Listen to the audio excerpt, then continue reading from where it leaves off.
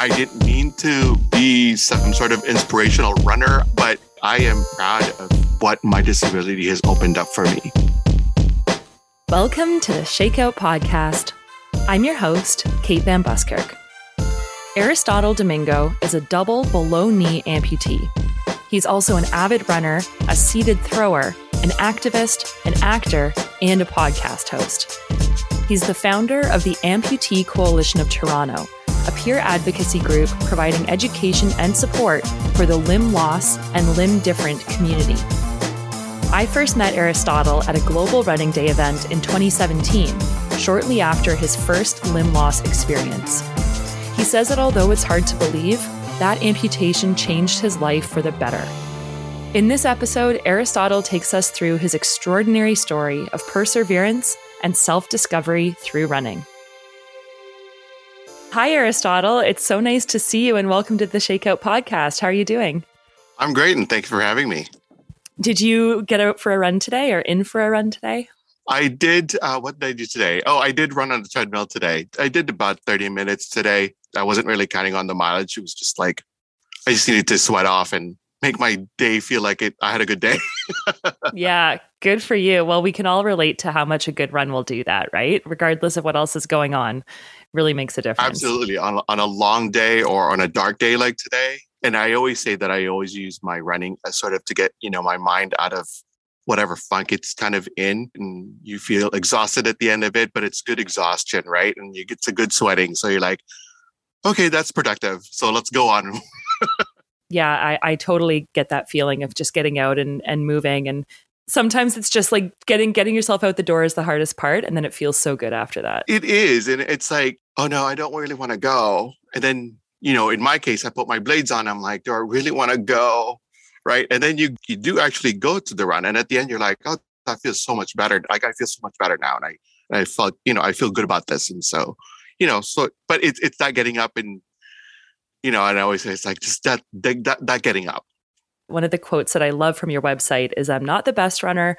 I'm not even a fast one, but it's not about that. It's about getting up and doing it. And that's exactly what you're describing, yeah, right? I think that it just applies to everything, I think, right? It's just about really wanting to get up and doing something.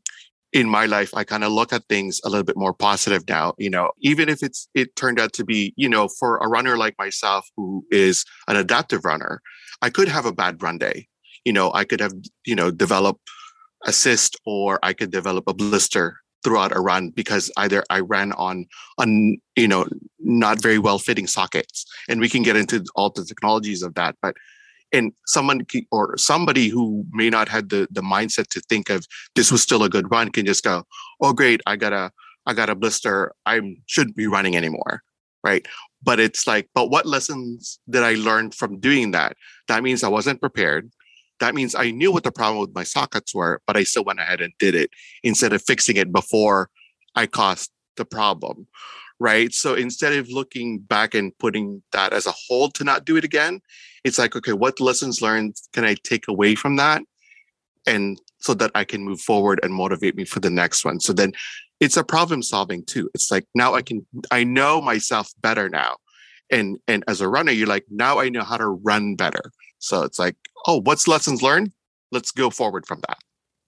So you mentioned, often we talk about putting on our shoes and getting out the door, and you use the term, of course, putting on your blades and either getting out the door or getting on the treadmill. So let's start there. You're a bilateral below-knee amputee. Yep. Maybe you can start by just explaining what that term means. Sure. Yeah.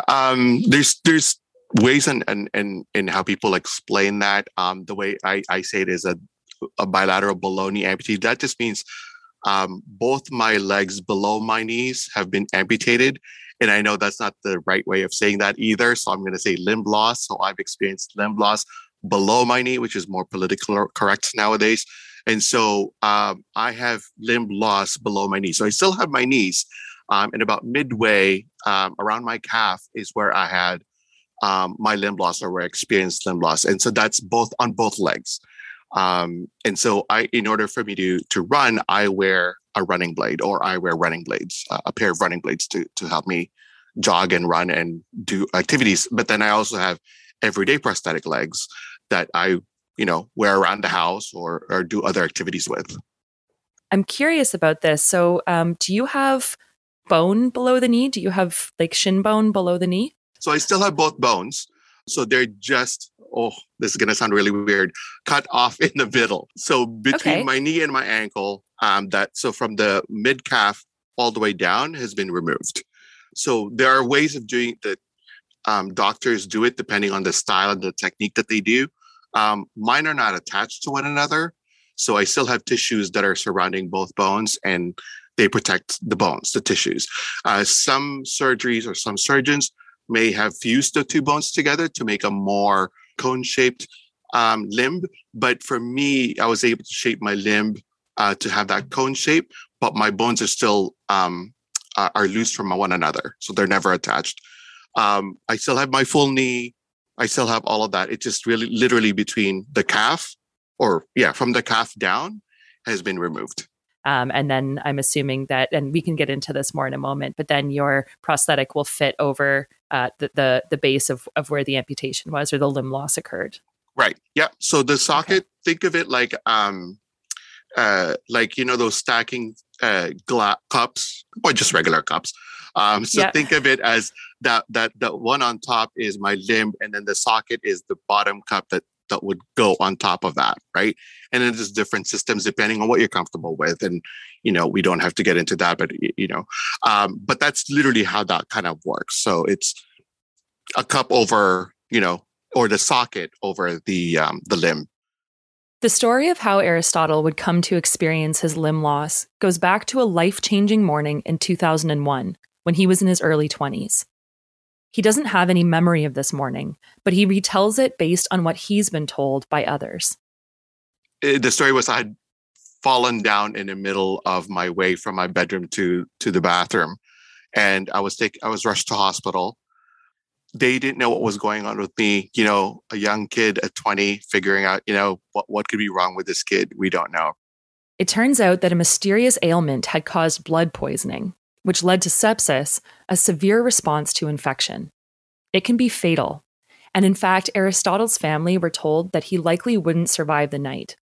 Of course, he did survive, but he spent the next 3 months in a coma before finally waking up to his new reality. I think I woke up that day as if it's the next day. It's really weird. It's a really weird feeling. The nurses come over and they say, "Do you know what day it is? Do you know where you are?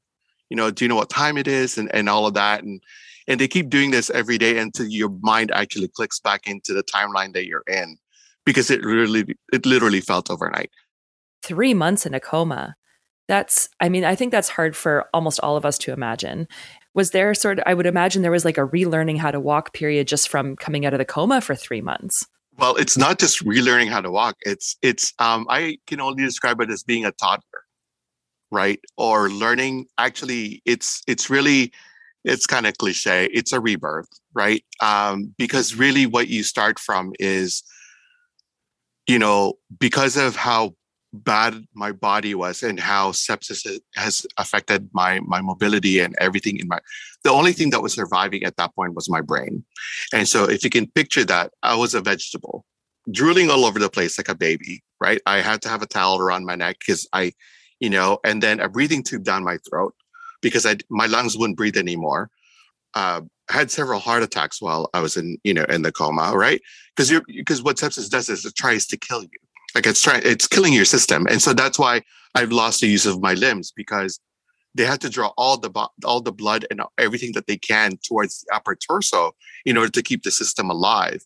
And so actually back then, their solution originally is to amputate both my arms and both my legs. So they said they're like, I think the only way to save him, because we have to draw all the good blood towards the top, the torso, we had to, and his legs are dying anyway, and his arms are dying.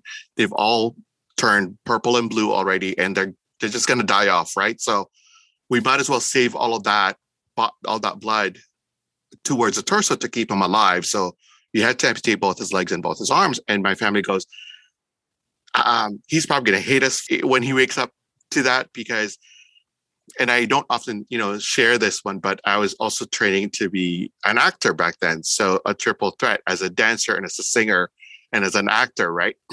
And so it's like, well, he needs his, my family is very optimistic. It's like, well, he needs his leg to go back into theater. And they're like, hate to tell you this, your child's probably not going to do any of that. Right. So, but they're like, no, we can't do that. He can't wake up to that. So you got to do something else. You got to figure something else out. Otherwise, I would have woken up with no arms, no legs. So, when I woke up, it was like I had to learn how to eat, breathe, drink, roll over, speech therapy. There was a lot of things where they're like, he's never going to talk again so I had to actually get an Easy Speak, one of those toys from in the 80s. So I had, they would translate what I would be saying onto that Easy Speak, and so that they could understand what I'm saying, because they thought I was going to be permanently on a breathing tube, on a ventilator. He's like, his lungs are not going to ever pump again. So he might as well be on a breathing tube, right? And then we moved from there to like a little microphone that you put on the neck, so the vibration at least can make the sound, and then to covering the hole on my throat to speak. And then they're like, okay, well, and clearly throughout this podcast now, you're like, well, he doesn't shut up, so clearly he can talk. Well, you're a runner. We'll get into this, but you're an actor. I mean, right. Not only did you prove them wrong, but those lungs and that voice seem to be working just fine. Right. And so it was really all about that. It was really, that's why I say it's like being reborn and this rebirth, because I get to experience what it's like to be a baby in your 20s, because I had to learn how to do all of those things again. I got to say, though, I still can't pick up a dime because my fingers just don't have the dexterity. But, I've found another way to be adaptive and do all that. And that's probably what also helped me to become an adaptive athlete, is that mindset and that problem solving, to say, how can I do this if I can't do it the way that I knew how in the past, right? And so I think all of that just prepared me for what it is after my amputation. Aristotle remained in hospital for a full year as he slowly learned to regain all of his lost functions. And for the next 15 years, he underwent over a dozen surgeries on his legs and feet to deal with the damaging effects of spending so long in a coma. Living with a disability for that long, you kind of also wear out your body a lot, right? Because your legs aren't functioning. I was inactive. I wasn't even mobile at all. I was just mostly on the couch. You're exhausted from all the pain medication that you're on because you're constantly in pain. I don't ever remember not being on medication, not ever on break from pain medication. And between pain medication and antibiotics, your body is just relying on that stuff to like move on and go through the day. There are days when I didn't even want to put my shoes on because it's just so painful. Or I couldn't, and I always say this too, it's like I couldn't even walk 2 blocks from my house without crying in pain. And so going through that for 15 years, and then finally I was on a trip to China, and another infection happened. And it was just like, I can't do this anymore. It's that moment of like, we've gone through about a dozen surgeries, about a dozen different kind of antibiotics every time. And every time I get an infection, I would be in hospital for 10 days because my body got so used to pills that it no longer takes pills. I had to be IV now for medications, right? So it's like, is it really a quality of life to live that way, right? So you start questioning, what else is there? Like this can't be, like, I can't do this anymore, right? And that's when you're faced with the question. And so I asked my doctor, I said, what else can we do at this point? Like, I give up. Like, I don't know what else to do anymore. I'm tired, right? And he said, he's like, I think amputation would be it, but you can't go back. Like, once we do this, you cannot go back, and he said, but I would ask that you ask for a second opinion. And so I went to another doctor and he said, I think if you want the quality of life, this may be worth a shot because we have tried everything else. And so 2017, I had my first left below knee amputation. And my claim to fame, if you will, is 5 months after amputation is I started running. So I joined the first 5K. It was a Good Life Toronto run. And I did the first 5K. And that's when I said, it doesn't matter how long this will take me. I don't care if I'm walking this or if I'm running or if I'm jogging this. limping across the finish line. I just wanted to do this for me, right? I didn't expect anything out of it. I'm just like, I just want to do this, right? And I didn't even tell my physiotherapists then, or my doctor, because I was still in rehab. And, they'd ask you what your goals were. And I said, I just want to be able to walk my dog 2 blocks without crying in pain. Right. And so we worked on that. And then they found out that I'd signed up for this 5K. And they're like, you're crazy. There's no way you're doing that. It's 5 months after your surgery. You're not even on a permanent socket at this point. And I was wearing, just so everyone knows, I was also wearing leg braces for 15 years. And so I have an AFO on one leg, or ankle prosthesis on one leg, and or a leg brace. And then I have my prosthetics on my left leg. So they're like, how are you going to do this? But it's like, I don't care. Like, I don't care if it takes me 2 hours to run a 5K. I just want to do this. And I did it. And I'm pretty sure every runner out there have had the same experience. You cross that finish, you're like, this is great. Like, you get this bug bite and you're like, what just happened to me? Like, what is this? Like, what is this joy of accomplishing something and crossing that finish line that just like, man, I need more of that, right? And so then you start going at it again, and you're like, okay, now, oh wow, I can really do this. And for me, it was the realization of, wow, I can go back to my active lifestyle, which what I had before my bout in 2001, because all of those years from 2001 to 2017 really was like I said, couch, school, bed, couch, work, bed. I was overweight. I was never clinically thought of as having depression, but in hindsight, it's like, well, I showed all the signs. Like, I have no motivation to do anything. I was just like, whatever. You turn people down when you go, you want to go out or whatever, right? So it was like a complete, I guess, 180 for me. And then 2019, I had another infection on my right this time, and my doctors go, what do you want to do? And I was like, immediately, I was like, get rid of it. Didn't even skip a beat. And he's like, I would agree with you, because you're a runner now. For a better quality of life, this is probably going to be better for you. Now, the second time going back and running after the second amputation was a little longer. It was 6 months after the amputation, but that's simply just because I didn't have a blade for that leg. And so we had to wait for another blade to come and and get fitted for another socket at that point. And all of that takes a very long time to do. And so, but I was able to run 6 months after that amputation. And it was just like, and then it was back at, okay, let's do everything back the way it was, 2 years ago when you had the first one. And so getting back into my sports, getting back into running, getting back into an active lifestyle. And I found that I haven't taken a single pain medication since, right? Where your brain is no longer foggy, right? Because all those medications just make you foggy and you don't even realize it, right? And so now it's like, now your drug is running and you sleep better now because you're active and you're doing active things and you're more mobile.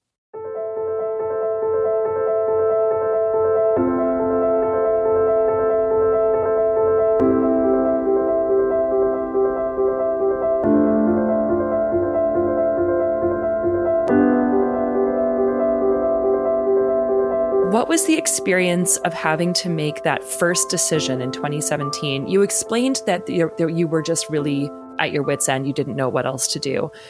And yet, I can only imagine, because again, I haven't experienced this, what it would be like to make that decision to say, yes, please remove a part of my body.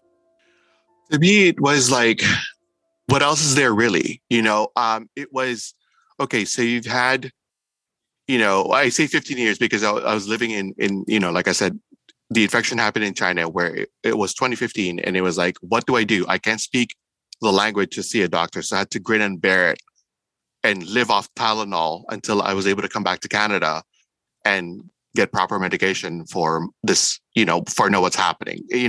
After being in that situation for so long, you kind of know when something's wrong with your body. So you get the feverish, the flu, the all of that feeling. And so something's going on. So when I came back is when I went to my doctor and I said, look, I can't do this anymore. And so the thought process was, so what has happened, So do you want more of that? Or do you choose to go onto the unknown and go, let's see what else I can do now? Because there is really no turning back. So I have to face that there's no turning back. But the turning back is this pain and fogginess and everything else that I've already experienced in the last 15 years. Maybe it's worthwhile to take this leap into the unknown and go, whatever this brings, oh well, we just don't know. But I already know what the past was. Were you a runner before 2017? I was an active kid in high school, so I played sports. I was a basketball player until everybody outgrew me.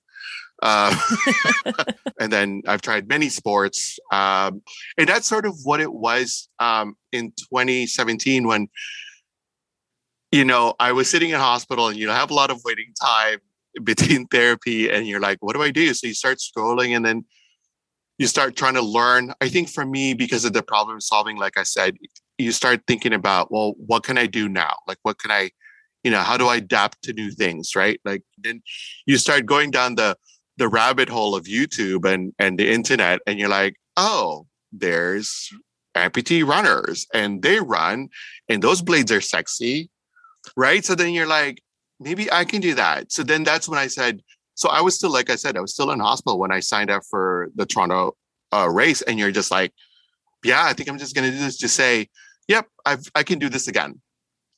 And that's really all it was. It was like, I didn't mean to be some sort of inspirational runner. I didn't to be, some sort of, face of adaptive runner. But, I just did it again. I kind of just did it for myself. I just had to prove this one thing for me. Kind of like to your point about having to prove everyone else wrong. I never meant to prove anyone wrong. It's just I needed to do this for me. And I think we have to start looking at and I think that's also part of self-care, right? We always want to try to please everyone else around us. It's like we have to learn to do something for ourselves. And the joy it brings to you, like just goes like that. When they say that light just goes out, right? And if everybody else sees it and gets inspired by it, then great. But I hate to be selfish, but I kind of did that for me. The joy out of it is mine and no one else can take that away from me. So it's speaking of a source of motivation and the joy doing it for yourself. What was that first race experience like for you? How did it feel both during the race and then afterwards? So, you're like, I was nervous. I was like, oh my gosh, I can't believe I'm doing this.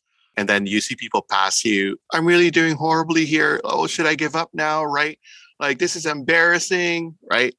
And then I think it was like my third K, that third, I call it my 3K wall. It's like, why am I doing this? What for? Why do you choose to do this? Like, why are you doing this to yourself? Right? When you start questioning everything about your life at that point. And then you get to the 4th K and you're like, okay, I see the end now. Like I see it. Like I see the finish line. Right. And then so you go on up your pace again and you're like, oh, I'm so motivated now. I'm so good. It's right here. Like it's so close to me. Right. And then you cross that and you're like, wow, that was really good. Like that was a really good thing. And it's kind of like a metaphor of life also in anything that we want to do in achieving something and setting goals for yourself, right? Like your goal is that finish line. And whether that takes you 45 minutes, 10 years to get to that finish line, and you'll always have those walls and you have to cross all those barriers. And whatever barrier that may be, you're kind of just problem solve and go, okay, right, there's all those blame that are put on myself. Now what? How do I get out of that funk? Right? How do I get out of that in that space so that I can move forward and still see the finish line? And then when I do see that finish line, that should be motivating enough for me to go, yes, I can chase this and I can really get there. And that reward is crossing that finish line in anything in life, in whatever goals you set for your life, right? And so I've always used that 5K metaphor as like that experience as my like, that's what it is. Whatever you face, this is your 3K wall. Right. This is when you start questioning everything in your life and you're just like, okay, but what's really important? What is really important? And then there's that finish line at the end and you're like, okay, but if I just get past this, problem solve all of this at the 3rd K, that when I get to the 4th K, I'm like, oh, right, I'm almost there and I can push forward. I'm curious about some of the logistics of this, because you come off of the surgery and the process of the limb loss and the healing. What was it like sort of logistically getting back into, because it sounds like there probably would have been a relearning how to walk and run again with a prosthetic. So can you tell us a bit about what that journey was like? Sure. Yeah. So once I shared it with my physiotherapist, I was thinking of doing this race. We started with, okay, let's get the thighs working. Let's get let's get all the muscles working. Let's get the core working. Let's get the glutes working. And walking with prosthesis is obviously very much different than walking with your own limbs, because you have this, think of it as a heavy work boot. And at this time I'm running with one heavy work boot on one and then, no weight on the other. So there's going to be some kind of limping motion. And so there's a lot of muscles that you don't typically probably in your mind will not use on a regular run, but now I have to be aware of those muscles. And so it's like, and then also I don't have the calf muscles or the push off from my ankle to actually make me, run. And so you have to figure out a way to improve that gait so that it's like, so is it my hip that would move me forward, that would propel me forward, or is it this? So there's all of that has had to go into my training or my rehab, so that we did a lot of balancing. We did a lot of, and that's very important for prosthetic wearing, because you have to be able to balance on both legs. You can't always just be standing on your sound leg. So that's the amputated leg, right? So you can't put more impact on that leg, although it will take more impact more naturally, because you tend to want to use that leg because it's a sound leg. It's your better leg than your amputated leg. And then you get for me anyway, I got the hang of running with one heavy boot on the one and then none on the other. And then 2 years later, I had to go back to square one because now I have to run on both. And then on top of that, add the blades now, which are spring form. So I don't think when we ran, I didn't have the blades then. So it was still just the regular, right? Yeah.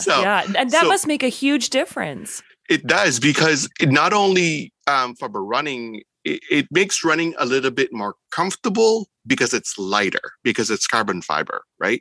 But now I can't stand on them, because if you stand still on them, you will fall over. So if you have to imagine, for those who can't see the blade or can't imagine a blade, it's like a J shape or a C shape. And the tippy toes of those are the only ones touching the ground. So you can't stand on them. You will just fall over if you stand on them. So if you see people, or if you see me waiting around to run, we're usually going side by side on them and walking around on them, because the movement is, think about you standing on your tippy toes, very, very tip of your toes. And that's what we're balancing on as runners. And so cores engaged, glutes engaged, thighs engaged.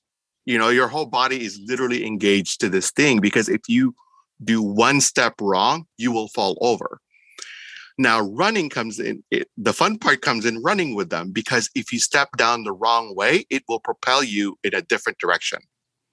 So now you have to calculate how it lands. So we talk about storage, energy storage. So if you push a little bit more weight on that, it will propel you harder. And now you have to catch that flight, that energy return in flight, before you land on your next one. Because if you miss that land, you will fall flat on your face. And that has happened to me 3 times now, I think. So again, the course of the road or where I'm running, if there's a pebble that I step on, it will totally change the trajectory of that blade.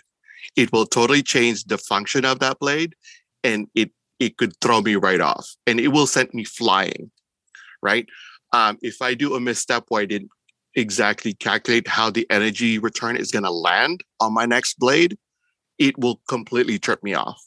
And because I have no sense of how far I am from the ground, I had to make sure my knees are higher up and my blade is higher up on the stride, right? So my stride down is way forward, so that the tip of the blade ends at the front, because that's going to store the energy on my push down, and then the physics will work and pushes the energy forward.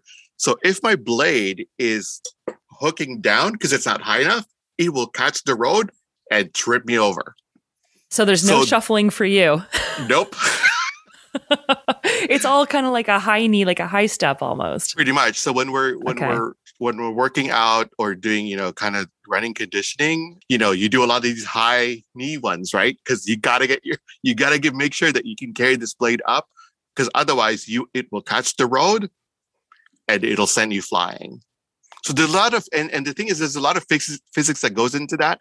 But once you get the hang of it, your mind kind of forgets to do all of that and you just enjoy the run. Yeah. So the surface of the road obviously is, as you're describing, super important. I'm curious about things like change in terrain, like hills and things like that. How are there different, I would imagine, different types of those sort of physics calculations going into how you would attack an up or a downhill? Yeah. So on hills, uphill is not really all that bad, but you have to make sure that your blade literally ends on the tip. It should really land on the tip, because if you land on the flatter surface of the blade, it will send you flying backwards. On the downhill is much more challenging, and there's no way for stopping on these blades. First of all, there's no immediate stop on these blades. So if you've watched Marissa Papadopoulos, did I say her name or last name wrong? Papa Constantinou. It's a big one. Thank you. Yes. Yeah. We call her Marissa Papas, right? So yeah, totally. And I think she's good with that. Yeah. Yeah, she's good with that. Sorry, Marissa. If you see Marissa or any other, track stars like that, you see them like run off all the way because they have to use up all that energy after the finish line.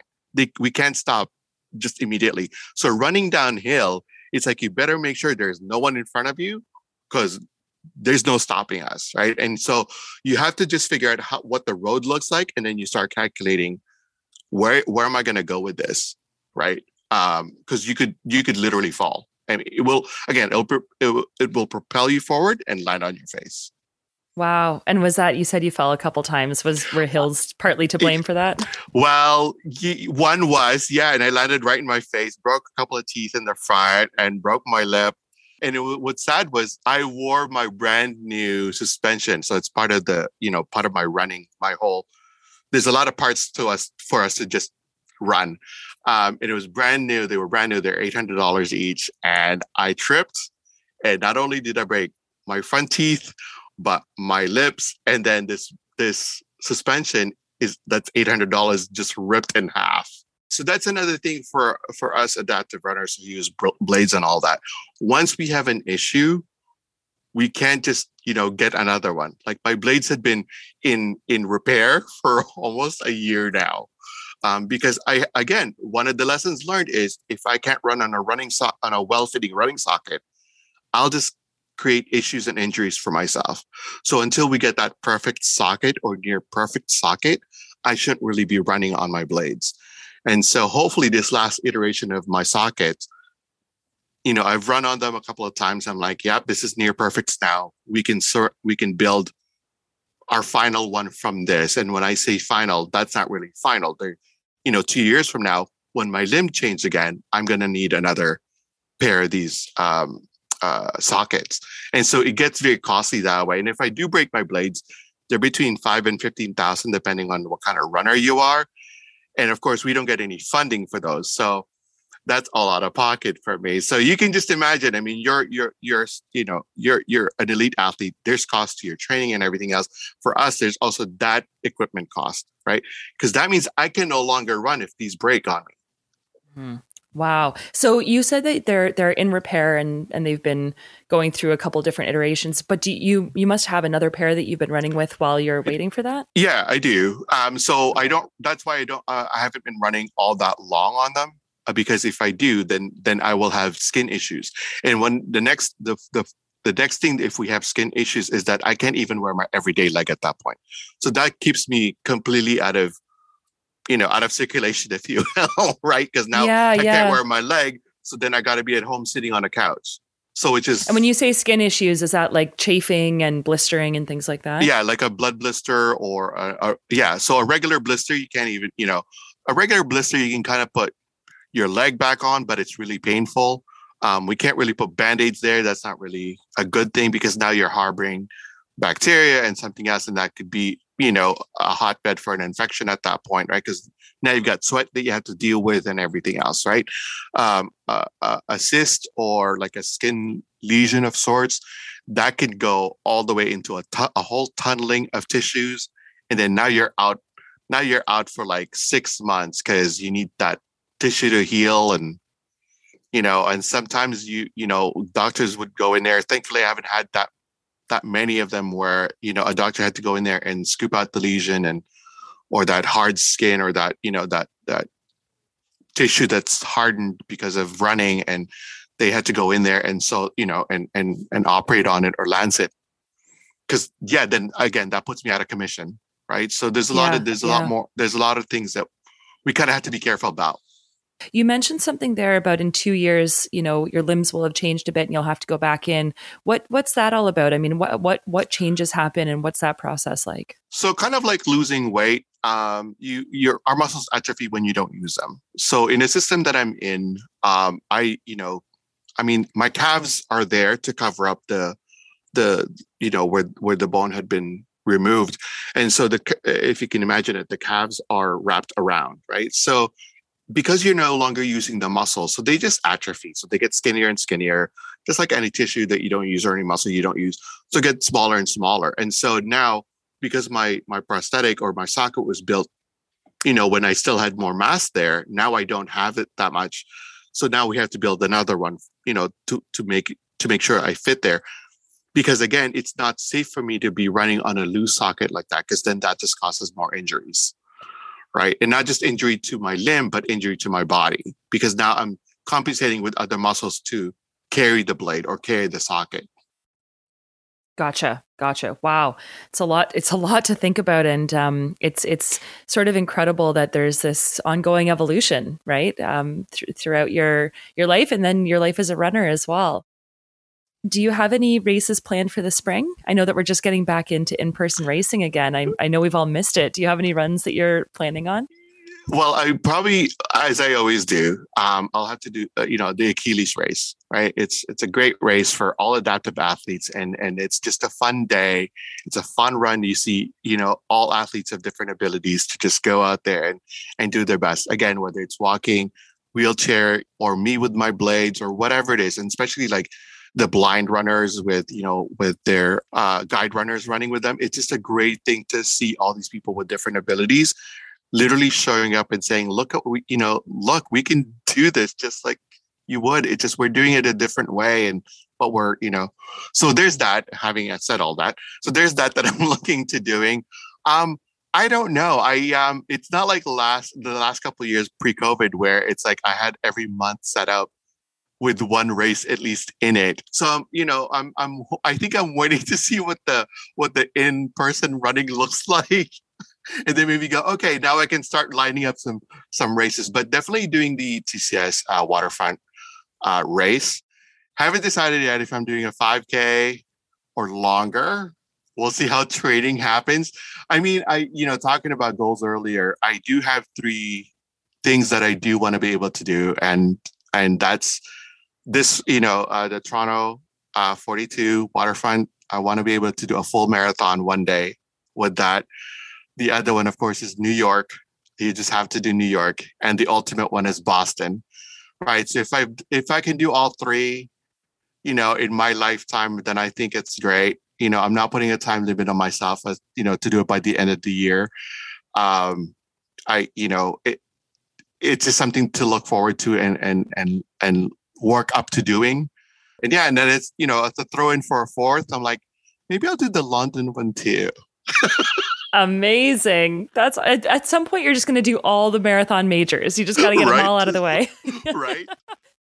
You talked about the Achilles run, and I know that issues of representation and accessibility and visibility are very important to you. And you're an advocate, you're an ambassador. And in fact, you're the founder of the Amputee Coalition of Toronto.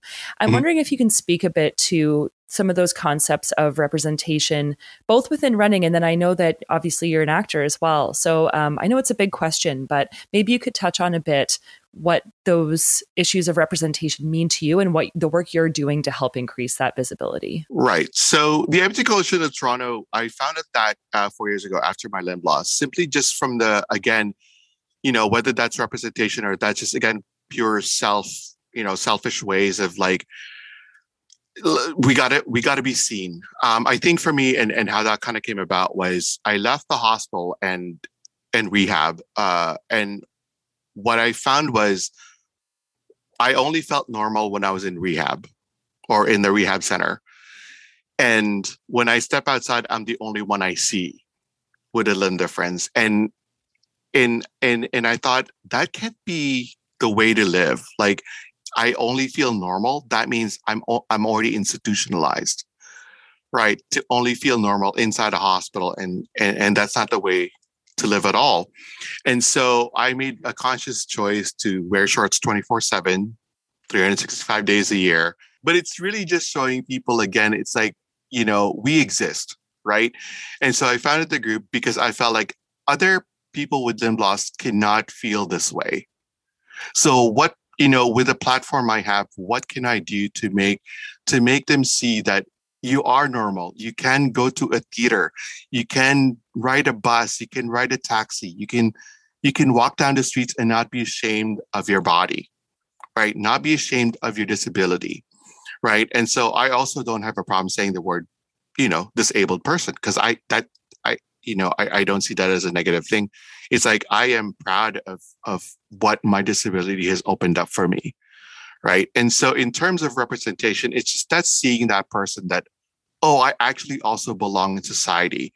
I think we're slowly moving away, albeit not fast enough, of, hiding our people with disabilities in closets, like in the days, right?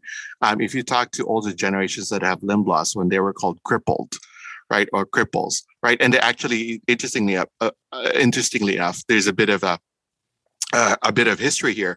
Back in the day, they used to give people with disabilities, those with limb loss anyway, the crip card, and it's literally called a crip card, and that just changed recently.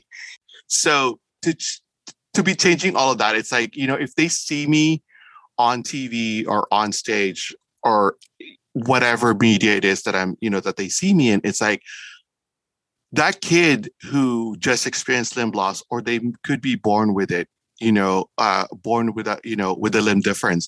It's like, oh, I also belong, right? I see myself in someone, and that I'm part of society, and I'm contributing to society. I'm not someone that society has to just kind of put away or go, you're a burden, and so if they see me, and if that's the, again, that's what I inspire to them to see, oh, we see this guy and great, then I think I've done my job. If I can just get that one child somewhere to say, oh, look, mom, just someone just like me.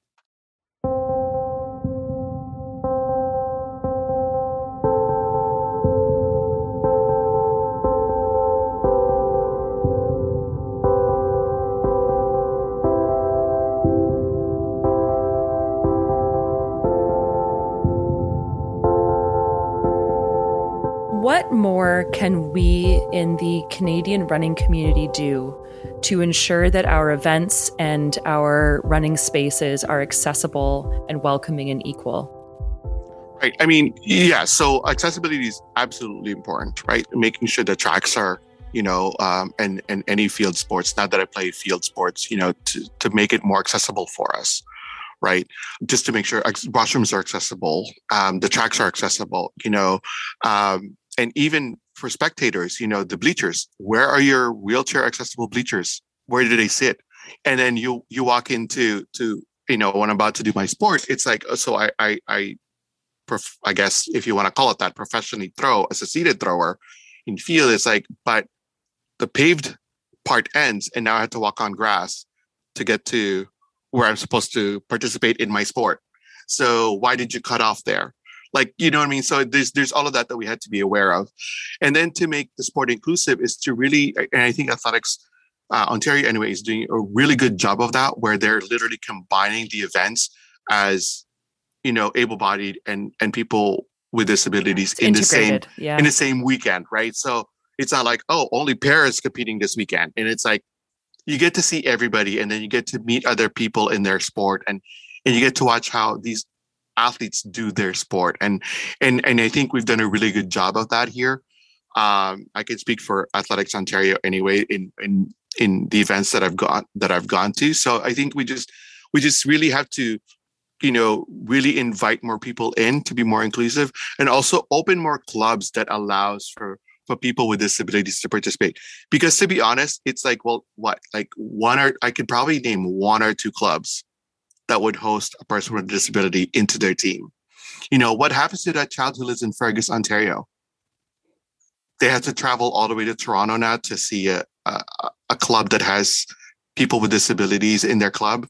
That child is, want to get into sports. They can't even get to any sport in their town because not one club there can accommodate a child with disabilities. So how do we grow? We have to think about, how do we grow the sport, right? Because at some point in time, people will retire, and how do we keep feeding into the sport? If you're trying to develop a child at 10, now the child doesn't get developed until they're in their teens or in their 20s or later in life, when the development stages are kind of a missed mark already, because they couldn't access a sports club where they were until they moved to Toronto in their university days. And they're, oh, I didn't know those clubs existed, or I didn't realize there's accessible clubs. And so I think we had to do better at expanding those. And I think we could look to, to athletes like yourself who are in the able grouping to say, how can we make this more accessible for everyone? How can we make this sport more inclusive? How can we go out into these, just like you all go into small towns to demo the sport? It's like, how do we include our pair athletes to come along with us to show this to those kids and introduce these clubs? One of the great things you're doing, Aristotle, is, of course, you're acting as an ambassador within your community. You won the Parasport Ontario Ambassador of the Year Award in 2020. Incredibly well-deserved. I know that you work with a number of different organizations, but we should also plug the fact that you have your own podcast. And maybe you can give us the name and tell us a little bit about it and where folks can find it. Sure, yeah. I run the show called The MPTO Show, which is my handle on everything. So if you ever look me up on social, it's MPTO.